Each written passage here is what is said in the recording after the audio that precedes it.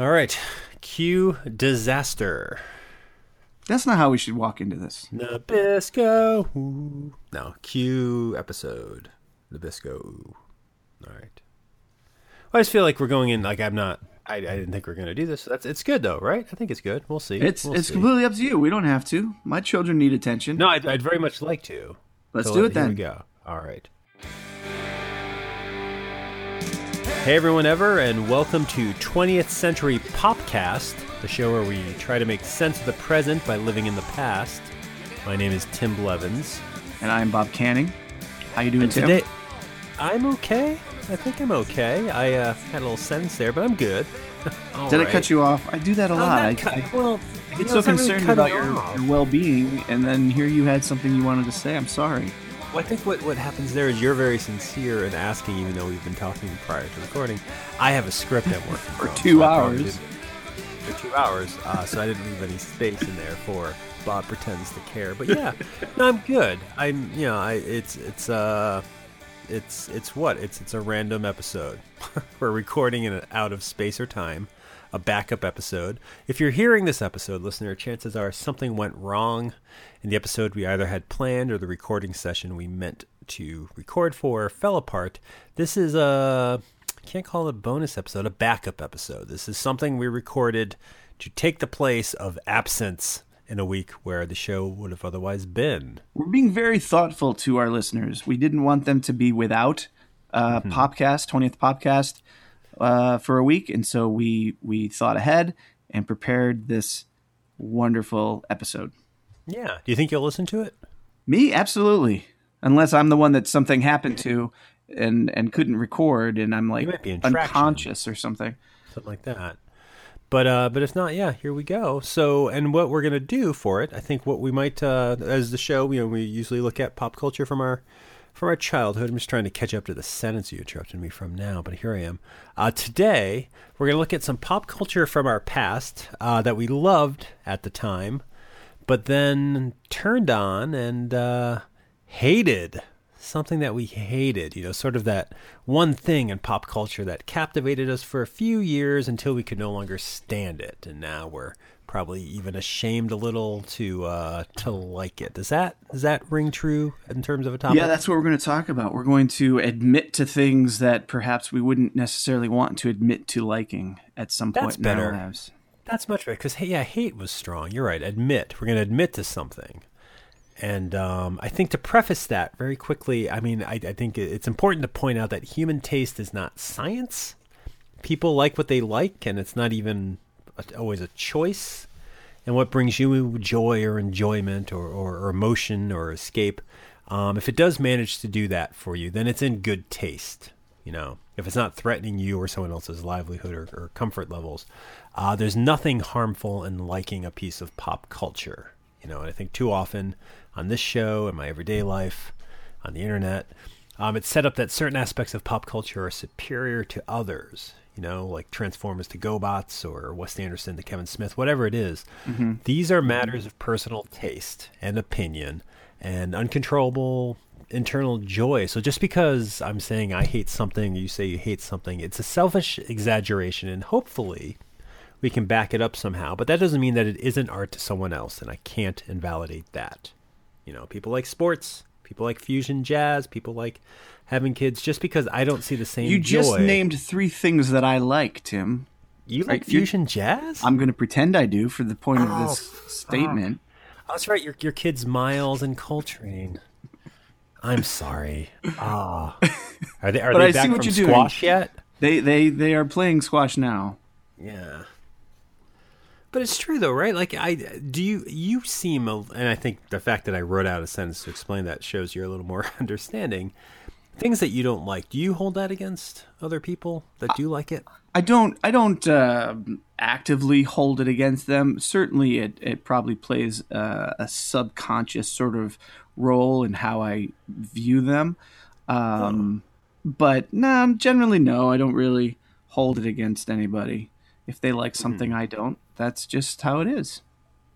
Oh, good. No, I mean that's how it should be. Why won't you have children, Tim?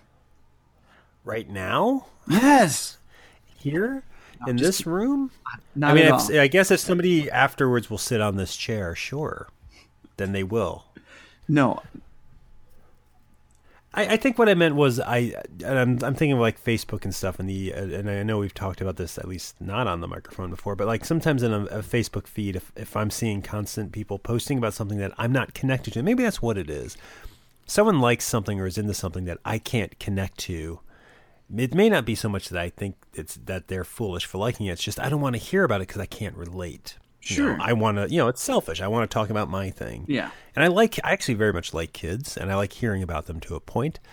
I don't know what it is to be a mother or a father, that role, that position. And so I do like hearing about it with close friends. I think when the conversation is more and more parents, I think just because that's not about the kid to me anymore. That's about them as a parent. And sometimes maybe that's hard for me. I may not be, even when you and I talk, because I do like hearing how you relate to your girls through the pop culture that we talk about. I enjoy that realm of it. For you to, and I don't think you have done this. If you were to talk to me about aspects of you as the father, as a friend, I think I would listen and I would connect to the points that seem familiar, but I don't think I would have enough of a grounding to totally get it. Right. The way that I assume you talking to friends of yours with kids probably would. Yeah. And I guess in my mind, I'm translating that as something negative or something, I'm not doing something right. But yeah, what am I going to tell you? What's going to really matter that I could tell you about raising kids? Because I've never done it. Understood. So don't have kids. I can't. I'm going to burn this chair. But to talk about people maybe raising kids in a segue of sorts, what's from your childhood? I mean, I'm guessing we're both reaching back to maybe the 80s on this one, 1980s, maybe pre-high school? Yeah, 80s, and actually the thing, I don't know if I followed this into the 90s. I must have a little bit. But yeah, something that I enjoyed as a child. I don't know if I was like a super fan necessarily, but I certainly watched every episode, I think it was Friday night, that I really don't care for now was Full House. The ABC sitcom Full House. The ABC sitcom Full House premiered in 87, ran through I think 95, 96, something like that. But yeah, I would watch Full House every week. I enjoyed the comedy and adventures that they would get into. There was cool Uncle Jesse. There was funny Uncle Joey, and there was normal Bob Saget. I forget what his name was on the show. Danny Tanner. Danny Tanner, thank you. And then I was about the kid's age, the oldest. I was about 12 or 13, I think, when it came on, and I think that's how old DJ was. Maybe she was a little younger than that. And then there was Stephanie and the kid, which I'm drawing a blank on. I had written this down on another sheet of paper, but I don't have that with me. What was the kid's name? Oh, the Olsen twins child? Yeah. Yeah, I'm embarrassed too. Wow. I mean, but this is okay. It's okay not to remember it now because turns out ultimately, as I grew up, that it's not a great show. Mm-hmm. It was your typical cheesy sitcom of that era where everything was right at the end. The jokes were lame. Michelle, by the way, was Michelle. The name. Michelle. Thank you. And they relied so much on catchphrases and their little bits. Michelle saying, "You got it, dude," was a thing she did when she could start to talk. And Stephanie, I think, said that's rude when someone As does Jar Jar Binks of the family. Oh, see? So we all know it's just not good. Yeah, so Full House, I would watch it every Friday, the whole family. And I guess that makes sense because it's a family show. It was during... We talked a couple, or whenever this airs, we've talked about the Brady Bunch before. This is a similar show. Yeah, so it was a harmless show. It was okay to watch. I don't know if it was necessarily the thing every 13-year-old boy was doing, but it was what I was doing on Friday nights. I liked the other shows that surrounded it, and maybe I liked them a bit more, too, at that time. Perfect Strangers was on at that time, and I got a kick out of that. But again, it's a safe show. There wasn't anything edgy about any of these programs. But I don't know. As I grew and discovered other programming, other types of entertainment, the show just started really rubbing me the wrong way. Were you a fan of Full House? Not a large one. I mean, I've seen it. I think when it first premiered, like it was mostly on Friday nights, I believe. And I didn't care for the TGI Friday, that block. By that point, I don't think I was watching anymore. Like I had stopped watching Perfect Strangers by the time it moved to Friday nights. I was never a fan of Full House and Family Matters where I would see him every week. I think one of those shows probably bumped off Mr. Belvedere, which might have been why I held a grudge, because that used to be on Friday nights. I remember Full House from maybe its first season. I think it aired Tuesday nights or something like it. And I remember probably just because it aired between shows I enjoyed. It might have been after Growing Pains or in that block of time or Who's the Boss or something like that. Because I think those are all ABC shows. So I saw it, but it's not something I followed. You know, I know the setup of it. The thing is, it does resemble a lot of shows of the time. I mean, I think there's a changing, like, it's interesting to have a family of all men raising a child. That should have seemed interesting to me. People working together should have seemed interesting to me. The morbidity of the death of Danny's wife should have appealed to me. Like all those things that would have appealed to you. Dead wives was a thing you were into? Well, I think I've expressed in the show before. I have a huge fandom and fan fiction of just throwing people in trunks that have the deceased. No, I think that there would have been something like that. Right. Well, I mean, look at the Brady Bunch. Mike Brady's wife died. Yeah. I don't know her name. And they acknowledge it on one episode, and that's it. But that gives a little weight to the story. I think Danny's loss is acknowledged many times. But the show, it's a traditional sitcom show. Smart alecky, bratty kids who are using language of adults because it's written by adults. You've got the perfect archetypes of the cool guy and the jokey guy. And you're right, Danny Tanner's sort of the straight man to all of that. Yeah. You got wacky neighbors, and you probably have some pets. So it's not like it was unique. Why do you think this show... Well, I was going to just add to that. It's like my memory of it actually is that the pilot episode, and this can go one way or the other, where the pilot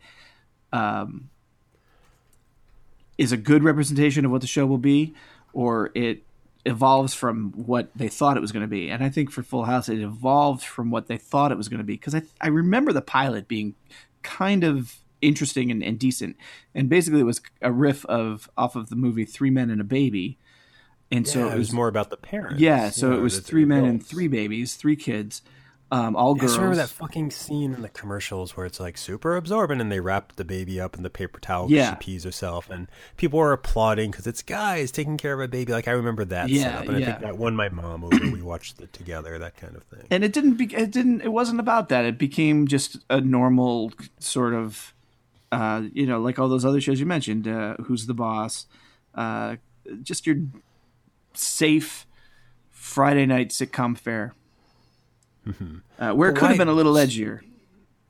It could have been edgier. It could have been more about the adults. I feel like it became more about the kids, maybe just as they grew into their roles and all. Again, you know it more than I do, so maybe I'm wrong in that statement. But to think, when we came into this, the idea was, pick something from your childhood that you definitely turned on. Why is this what you went to? Seeing how it's not a unique show. There's other existing shows. Why does this one stand out instead of, say, Perfect Strangers or Family Matters or Who's the Boss? What is it about Full House that made you think, that's a show I loved and now I don't? And I have this reaction, not as averse as maybe as I'm making it out to be, but why Full House as a representation of shows you move on from?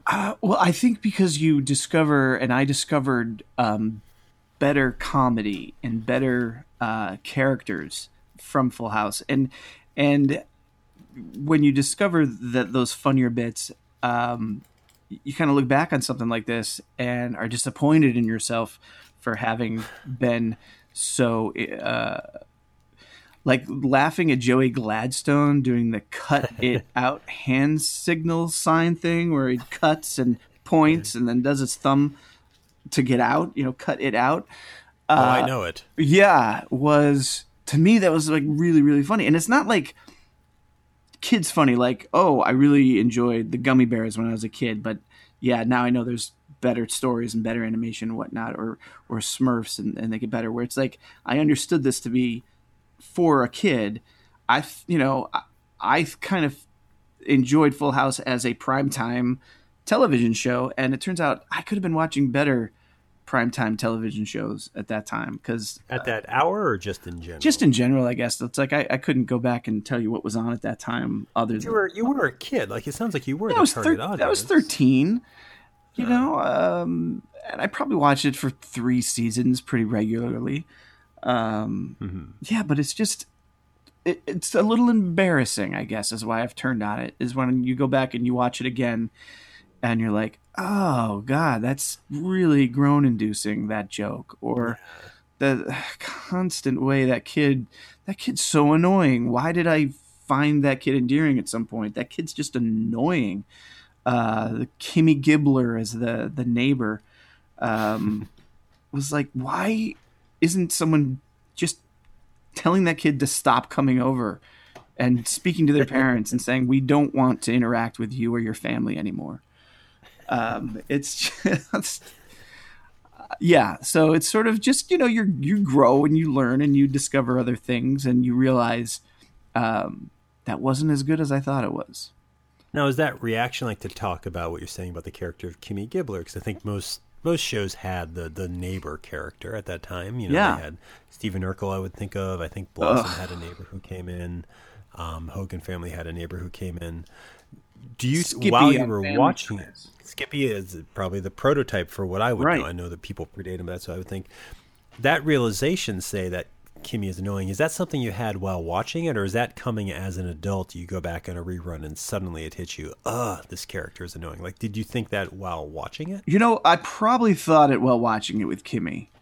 But it was the other characters and the other jokes and the other setups that I realized were just as bad as I got older. So you kind of aged out of it, probably, because it kept going after you didn't cancel this show the way you canceled Misfits of Science. No, I tried to not watch it eventually, and it kept running. Do you remember what you maybe went to, what it might have led you to, like shows that would have followed up? Like, what's a better show than Full House that you were watching? Oh gosh, I don't know, because I'd have to really look at that, because I don't remember watching a lot of sitcoms as a kid. Mm-hmm. I mean, I watched around that. Like, I watched a lot of ABC, because you mentioned everything I used to watch. Who's the Boss? What was the other one on ABC you mentioned? Mr. Belvedere. I watched. Growing Pains. Yep, I watched that. Yeah, I have to kind of go back and see what shows came after. Yeah. Because I really don't have a strong memory of sitcoms until I kind of got into late high school and college. And those are very different from family sitcoms. Like, you're not talking like Home Improvement or something like that. You're just more like Cheers, Friends, shows like that. Yeah. Reruns of Cheers I got into at that age.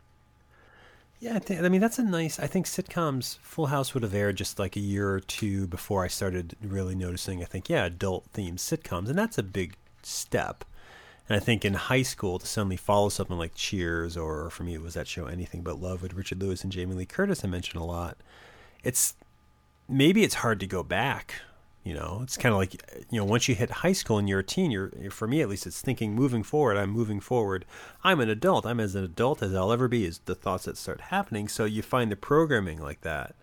If you latch on to something like Cheers, or the John Larroquette Show or Seinfeld or whatever it is you're watching, Full House, does feel different, because I think at that point I would have been trying to distance myself from family in a way. I want to be my own individual, and these shows that aren't about family kind of preach to that or play to that. Do you watch reruns of Full House with your daughters? Are they into it? I don't, and actually I was just thinking about that. It's like, it's hard to go back to. No, I have no interest in watching reruns of Full House with my daughters. However, I was interested in watching reruns of the Gummy Bears with my daughters.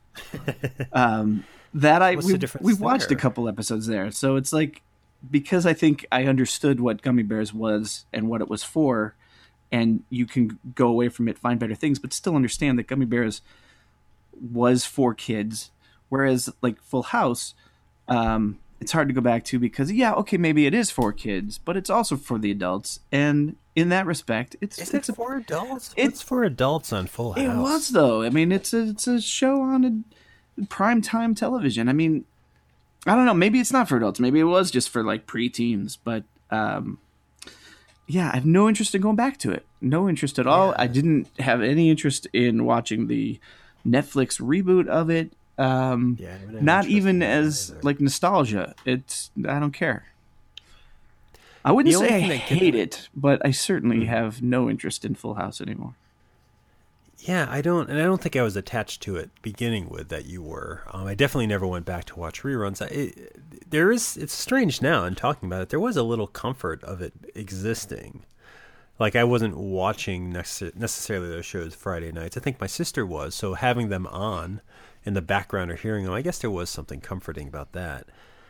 I've seen reruns since, and the adults are good on it. Like I have to say, John Stamos I like him as an actor, and he's good on that show. I mean, that's an obnoxious role to play. The cool guy, the Fonzie character, is Fonzie obnoxious when character. you really think that person has to keep doing the But he's like, scene. He's good in that. yeah, he is good in that, and it's surprising because he's just the most ridiculous character. Not only is he the coolest character, he is got the coolest hair and acknowledges that.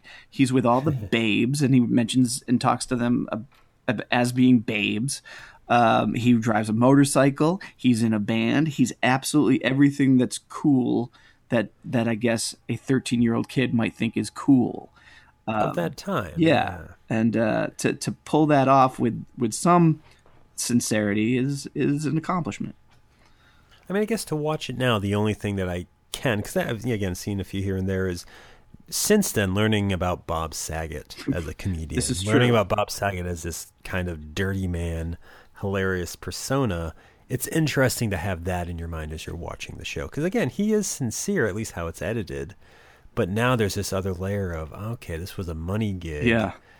And also, he's probably loathing himself or finding it incredibly entertaining to be doing this. I think he found it incredible. I mean, I don't know. I haven't spoken to him about it, but I would imagine he found it incredibly entertaining. And like remembering some of the facial expressions, the way he would smile and stand there, to me, It's creepy. Yeah, it's creepy. But to me, I'm just thinking in his head, he's thinking, "This is so utterly ridiculous, and I'm getting paid to do this." And yeah, I think he found it oddly entertaining. And I think it probably helped. It helps his act in that I think kids who grew up with the show, as they get older, can, like yourself, can find him as what he is now. And I think there is kind of an Andy Kaufman duality to that, which was the most pretentious sentence I've said on the show since we've started. I don't know, that is kind of interesting. We should promote this episode as the Andy Kaufman duality episode. Really? Yeah, absolutely. I mean, really, confidence, Tim. But you return to Brady Bunch episodes, right? Do you still watch the Brady Bunch? from yeah, time I to could time? watch the Brady Bunch again. I haven't with my kids, but I could. What's the difference with something like that? I wonder. Like, I'm just wondering, why is this particular sitcom? I think maybe because, from my point of view, growing up, the Brady Bunch to me was made for kids. Now that might not have been the case. It's very similar to what the Full House turned out to be. A primetime comedy, family comedy, kind of subpar when it comes to actual characters and writing. But I saw the Brady Bunch as a child in afternoon reruns and thought it was for children. And so I think that may be why it's easier to go back to and not be disappointed with the quality of it, and the dialogue and the jokes, because I enjoyed them as a kid because I thought it was for kids. Something about Full House being a modern show for, a grown-up audience. I mean, yes, it's a family show, but it's like it's. I realized that it was a program that people were putting effort into for primetime air, selling commercials, and I liked it at the time. And I think realizing that it was, something that took a lot to make, and it was made for not just kids but for the whole family, and then learning, discovering other things and coming back to it and realizing that's what they decided to put their effort into. Not really. I'm a little disappointed with myself for supporting them for so long. That's yeah. I don't know if I fully understand that still because I feel like you're the same age watching both of these shows. I would wonder if your daughters or people of a later generation, your daughter's age or maybe even a little older, if they find Full House the way you found the Brady Bunch, if they find it in reruns and can view it as this time capsule of that's what the '90s were, or what a ridiculous show. Like I wonder how it's viewed now. Yeah. And if it is sort of the next Brady Bunch and then what follows that. Like I guess I could every absolutely decade's see gonna that. have that Yeah. show. I could absolutely see that. That's exactly the sort of experience I did have with the Brady Bunch. I could see that happening with my girls. And thinking about it in that respect, I'm now kind of realizing no one else in my family ever watched the Brady Bunch with me. My mom didn't. My grandparents didn't. My aunt, the grown-ups in my life when I watched the Brady Bunch weren't jumping and being like, "Oh, it's this show, the Brady Bunch. I watched this too," and they weren't sitting down and watching it with me. Much like I wouldn't sit down and watch Full House with my girls if they discovered it. All right. Well, and it's as a segue, I guess, over. Yeah, because we're talking family entertainment. Yeah, and I guess maybe that's, as a kid, that is, at least for me, and it sounds like for you, I mean, I guess I gravitated at first towards things that represented the family because living in a family, that's probably what my parents wanted me to experience. It's also probably what was most readily available. So yeah, a lot of the shows I would watch were family-based. A lot of the things I experienced at first was family-based. And so when it came time to finding something that I adored and loved for a period of my life and now can't stand and have washed my hands of, I came up with The Family Circus. The Family Circus, it's a single-panel comic strip originally drawn by an artist Bill Keane. It's now continued by his son Jeff Keane. It debuted in 1960, 15 years before I would have seen it. 15 or 20 years before I guess I would have seen it. Yeah. But it's basically, it follows a family of six. The dad, the mom, Billy, Dolly, Jeffy, and PJ are the kids. They have a dog, a cat, a grandmother, a dead grandfather, and some strange mythical beings called gremlins, and I guess God are all characters, in this strip. And it was every day in the comics. There would be the circle, and in it would be a little illustration, and they were just innocent little captions at the bottom. Something like "In a minute, always takes too long," and it's the kid with the mom, and it's kind of like, oh, okay, you're supposed to, things you could easily clip and put on your refrigerator, things you could show someone, and be like, oh, isn't that what it's like to have a family or something? And I think for comic strips and comics in general, that's an easy thing for a 5-year-old or 6-year-old to read. And we had a couple of the collections, the books where there's a panel per page. Were those yours or were they the family's? They somehow wound up in a room. I don't know where I got them. I had, 3 or 4 that wound up as mine. Also, the library had them, so I would take them out a lot. So, yeah, I pursued this strip a lot, I think. It was easy to read. It was easy to memorize. It was always at the fucking library, so I could sign them out whenever.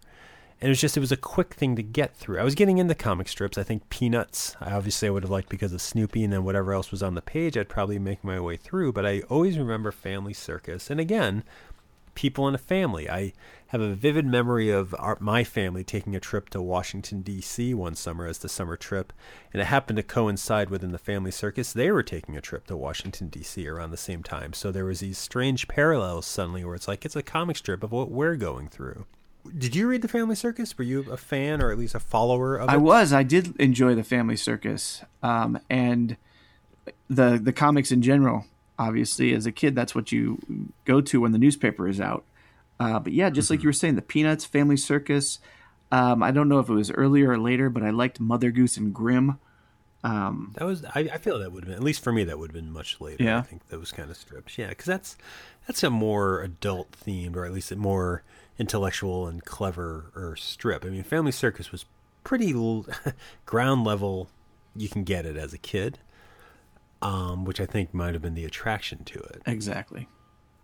One thing it would do, weekends on Sundays, it would kind of break tradition of the single panel, and you would get some of the, I guess, and it's weird, these things do stick in my mind. Like you'd get a comic strip where it's like Billy's walking around town, and there'd be this dotted line that kind of traced it through an illustration of the environment of everywhere he's been. Those were the best. I enjoyed those for some reason, or you'd get one where it's like it's picture of an exasperated. The mom, Thel, I think was her name, looks exasperated, and the kids are surrounding her, all holding dirty laundry, and there's just 19 different word bubbles of the kids all talking at once, kind of surrounding her. So it's like a bunch of little one-liners of kids, and that's kind of encroaching on her. And that, for some reason, impacted me. Like, I remember ripping that idea off. In the second grade, I did a little art project of this alligator cartoon I created called Al. It was a comic strip. And I did a section with those kind of word bubbles because I was like, that's a lot. That's how you show like a cacophony. Like, I learned a little bit. Like, that seemed to show something. So they would do that. They had this reoccurring character called Not Me, which was this invisible ghost-like character. Well, they drew it, but it was invisible to the rest of the world. And it would be like, who broke my, somebody threw a ball into my lamp. And the kids would be, not me. And you would see this weird spectral creature, Not Me, kind of laughing as it walked away because it threw the ball into the lamp. Yep. That's creepy, though. Yeah. I mean, that seems very out of tune with a comic strip. This weird spectral haunting. I mean, I think I enjoyed that.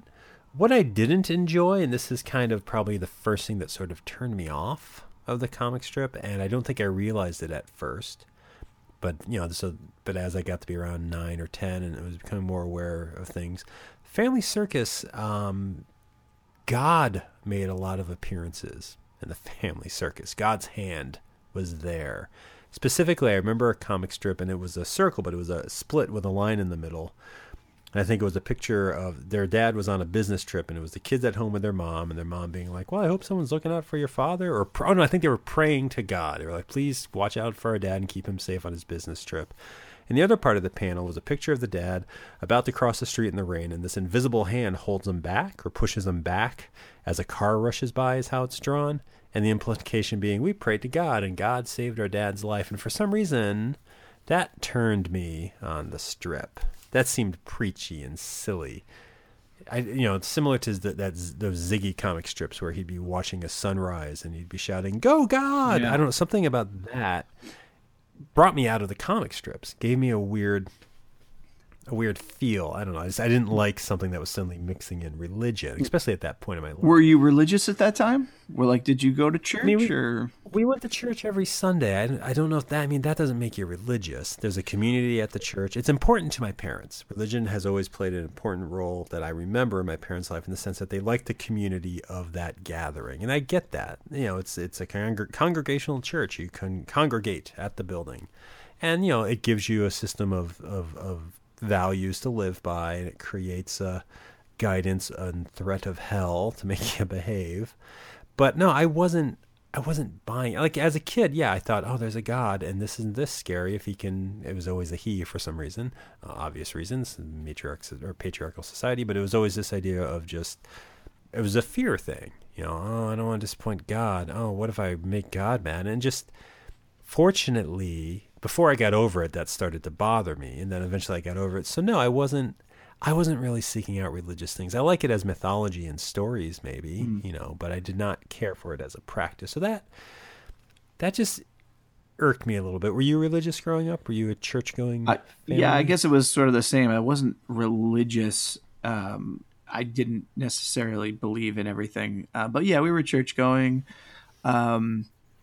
I actually had a moment where I sort of really turned on the church. I can't remember what age I was, but I remember that the pastor or minister or reverend, whatever they're called, I know they're different names for different sects or whatever.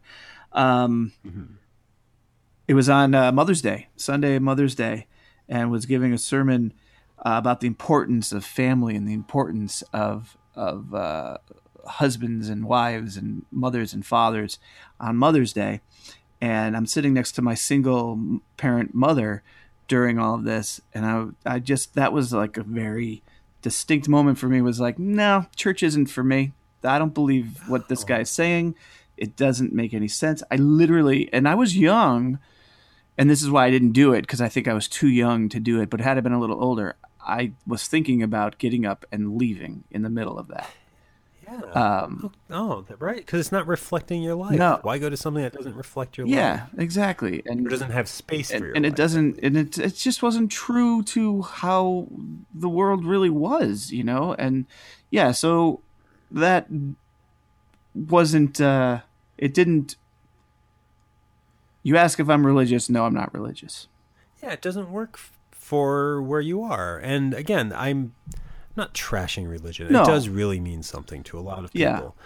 But I think if you're finding that there's no space for you in it, be it in how it speaks or even just it isn't offering, there's no reason to stick around with it. I had a moment in our church. I think this is what did it for me. And I was probably 8 years old when this happened.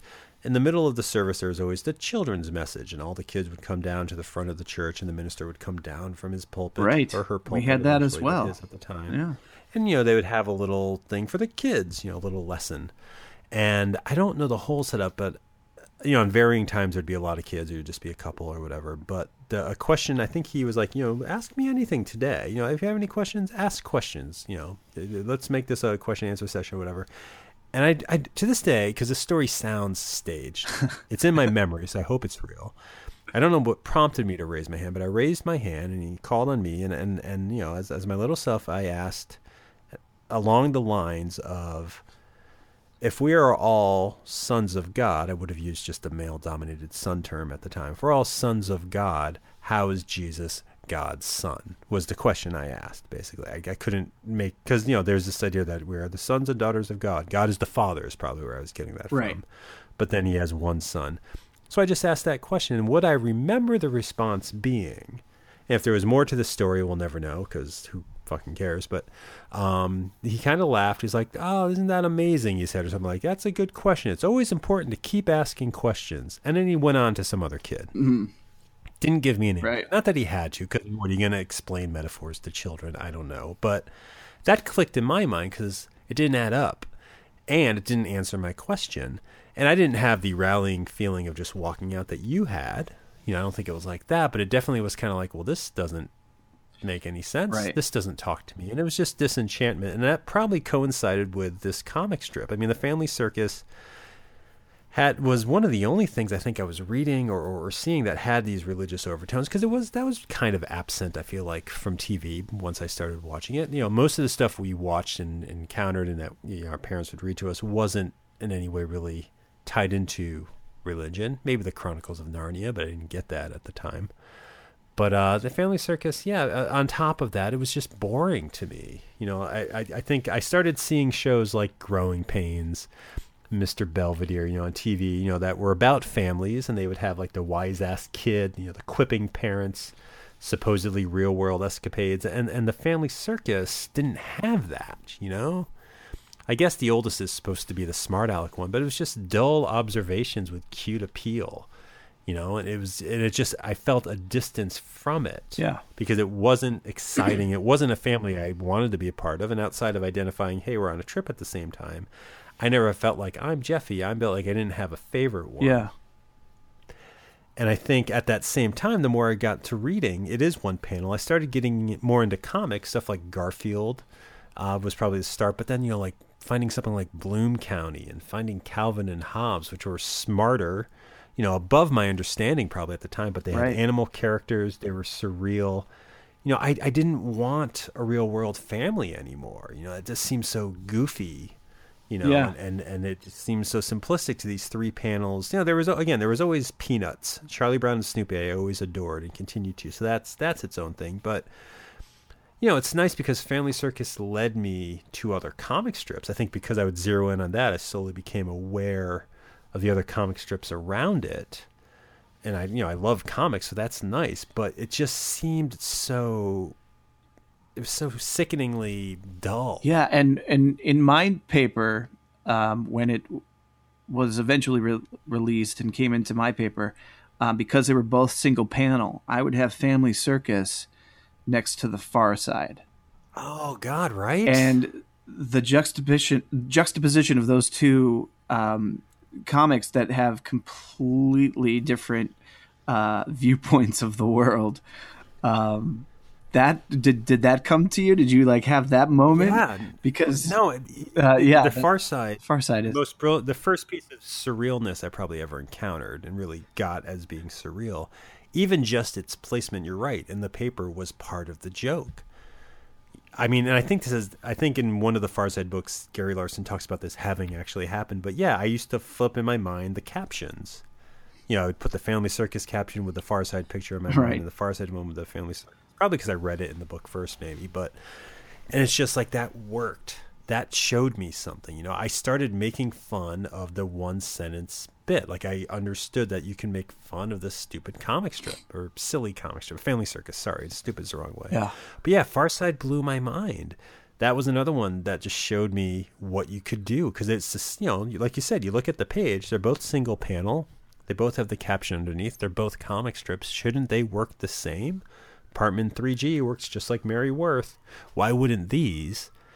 And I think Family Circus definitely got me to see the Far Side. I mean, I got to see I probably would have found comics somehow, but Family Circus did lead me to that page. And that impacted me, and that's good. But yeah, it's just, when I think of maturing and going out on my own, even as a child, I feel like leaving Family Circus, leaving Garfield behind, getting out of those things. Yeah, I mean, I think it's good. Yeah, and I think there's the difference. I think here is that, yeah, as you grow, you discover new things, you become older, your viewpoints change. You're not going to go back to the same thing you were watching as a kid. But I think what we're talking about here are two pieces of pop culture that we don't return to and don't want to return to, and don't want, like in my case, I don't want my children to return to it. I have collections of Calvin and Hobbes, The Far Side, Bloom County, and that's what I'm showing to my kids. The Peanuts, I'll show that to them. Absolutely. I'm not going to make sure that they see some Family Circus. If they see it, great, but they brought it to you. Would you tolerate it?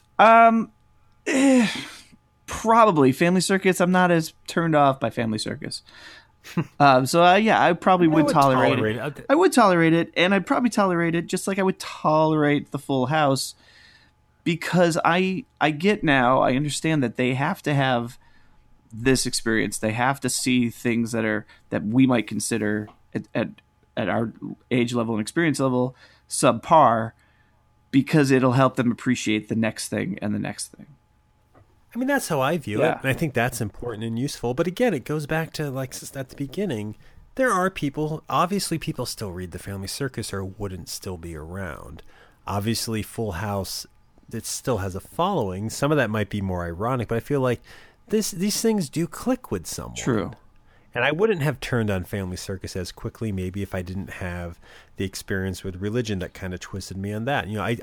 It's odd to me when I think about how much I did love the strip and how much I read the books and why did I find it funny. But I think to really look at so many things as a child, that could be asked, why did you find this funny? But it does seem impactful. These things do seem impactful in a way. And it would be interesting to know, well, yeah, what will your kids like? Do they already have something that they used to like that they're not into anymore? Do you find stuff that you remember having to be like buy for your kids or watch with your kids that they don't want to be a part of anymore?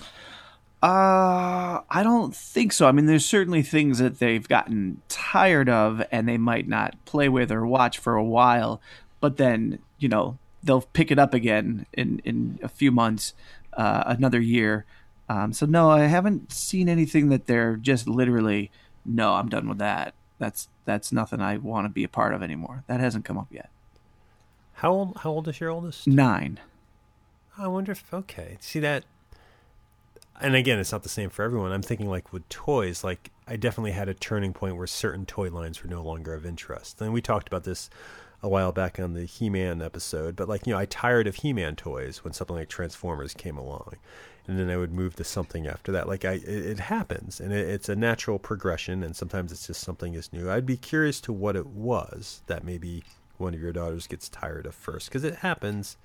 And yet probably not for everyone. Because again, Family Circus doesn't impact everyone the way it impacted me. I think everyone can agree it's funny to give it different captions, or it's simplistic because of its captions. I mean, I think that's a real world thing. But again, it's not even a second thought for a lot of people. Yeah.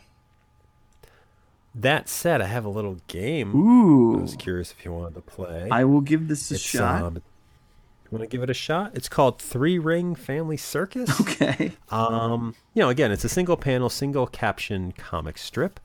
Sometimes it feels like it can write itself. What I wanted to do was I'm going to read to you 3 possible captions from an actual Family Circus comic strip. 2 of the sentences I read are real. One is false. And I just wanted to see if you could peg which one is the false one. All right, we're going to go for false captions. Okay. So here's the first set of three possible captions from the Family Circus. All right. I want to talk to Grandma, but PJ won't stop hugging her. Okay. At Grandma's house, she has cookies in the living room. Grandma, this chili you made isn't chili at all. Whoa. Which one do you think is? This is a theme. It's grandmother. This is very hard. Yeah. I think the hugging one is real. Mm-hmm. So it's the other 2 that sort of throw me. The chili one seems pretty spot on. Family Circus. The middle one about cookies in the living room is the one that I think is fake. Yeah, good job. All right. You sound like a fan. That's right. That one was fake. That was fake. Grandma's house, she may have cookies in the living room, but I don't know if they ever went to Grandma's house. I think she always visited them. So that might have been the giveaway. Ooh. Hey, if that's the only one I get right, I feel like I've accomplished something today. Well, I don't want to call this an accomplishment, but we'll keep going. Here's 3 more possible captions from the Family Circus. I know there's a country called Turkey. I wonder if there's one called Chicken. Golf's pretty easy. You just hit the ball, lean to the side, and say 4. What's the moon's number? I want to call it on this telescope. I think I'm going to go with telescope is fake. It seemed pretty high tech. Yeah, I think that was a little too above their level of punniness. Yes, good for you. That's 2 for 2. Yes, you're absolutely right. The telescope, what's the moon's number? I want to call it on this telescope is a false All caption. Right. Oh, very good. And turkey and chicken, that's just funny, Tim. So here's another one. Okay. We'll keep going. No one's getting tired of this, I'm sure. Mommy, are these long short pants or short long pants? Guess what, Mommy? Daddy is in the bedroom copying down your sizes. Mommy says zippers are like teeth for your pants. Teeth for your pants. I don't know if... And these are all kind of clothing-based Yeah. ones, maybe. Something with clothes. Kids not understanding clothing. You got short, long, short pants. I don't think they would do got, teeth for your pants because there's a lot of innuendo there. So I guess there's some, yeah. Well, innuendo, I guess, would give it away. I'm saying so, that's the false one. Teeth for your pants. What a detective. Yes, you're right. You're right again. That's 3 for 3. That's wonderful. Only 3 more to go, everybody. They might get a little harder. Maybe not, though. I mean, you seem to know the strip pretty well. It's wholesome. I find it's funny because they're all so wholesome. It's very hard to tell. Yeah, it's but, this isn't easy. I don't think I think I'm maybe guessing quite well, but they can all fit. Yeah, well, keep it up. Here comes another All right. one. All right. Heaven is a great hug that lasts forever. When we say that's grace, the false one. we look at... That's false. I don't even... That's the false one, right? Now, you're talking about in practice or in title? In title. You don't want to hear the other ones? I do want to hear the other ones, but I want to just... I'm confident that that's the false one. That one is. Okay, so the second one's keeping in mind that I guess you're saying heaven is a great hug that lasts forever is false. When we say grace, do we look up to heaven or down at our food? All that white stuff in the backyard must be God's old faithful cum. So you're saying heaven is a great hug? Yeah, that lasts forever. That's the one? Because there's hug, there's that saying grace, and then there's the one with the backyard. I'm still going to say the hug. Okay. Now, they're all pretty religious, and it is a religious strip. No, the hug one's real. The fake one there was all that white stuff in the backyard must be God's old faithful cum. See, you took a turn I wasn't expecting there, Tim. Well, I think because of "Oh, come all ye faithful," I could see why a kid would flip that around. I get but that. That's not right. Yeah. So this last one, so here's 3. Can I have a cookie? In a minute always takes too long. I haven't been fucked like that since grade school. We're going to go with the last one there. Yeah, that's right. That's from Fight Club. That's right. Pretty good. I'm sorry. I guess, I mean, you won either way. You only missed one, I think. Yeah, right? and that's because I got cocky. I got way too cocky there. So yeah, Family Circus still living on, still a strip, still a thing. That took me 2 hours to piece. I'm together. glad you did it though, because I liked playing that game. Oh, good. Well, hopefully we'll never play it again on this show, but thank you for listening to this show. The show, of course, being 20th Century Popcast. If you're a fan of this show and you want to hear it every week, check out 20popcast.com. That's the website where you can find out anything about the show you need to know. You can also subscribe to us on iTunes, possibly other platforms by the time this airs. Check the website, it'll tell you. We'd love to hear from you. You click on the Pop Talk page on 20popcast.com. Say pop a lot. Let us know something you want to hear. I'm blowing this horribly, so just contact me at @subcultist on Twitter. Bob, please help me. Yeah, I'm at RH Canning on Twitter. You can reach me there. And I think you mentioned hashtagging 20popcast. That's a good idea. Yeah, hashtag 20popcast with any comments, questions, or corrections, and we'll talk about that on the show. You can also follow my webcomic. Speaking of comics, you can follow my webcomic. It's what the hell is my webcomic called? My Exaggerated Life. But is it my? Is it? I think it's just Exaggerated Life, not like the webcomic is called My Exaggerated Life, but I think the website is Exaggerated Life. Is it Family Circle /.org? Yes, please find it there. Yeah. Just go to the page, follow the link. Show notes. Yeah, check the show notes. And then I'll figure it out for the next one. I'll get that right. It's hard to believe we would have missed a week for this, but yes, I'm glad you listened. Thanks for listening. We'll be back next week, I hope, unless whatever caused us to air this one this week was debilitating to the globe. But as always, thanks. Thank you for listening this far.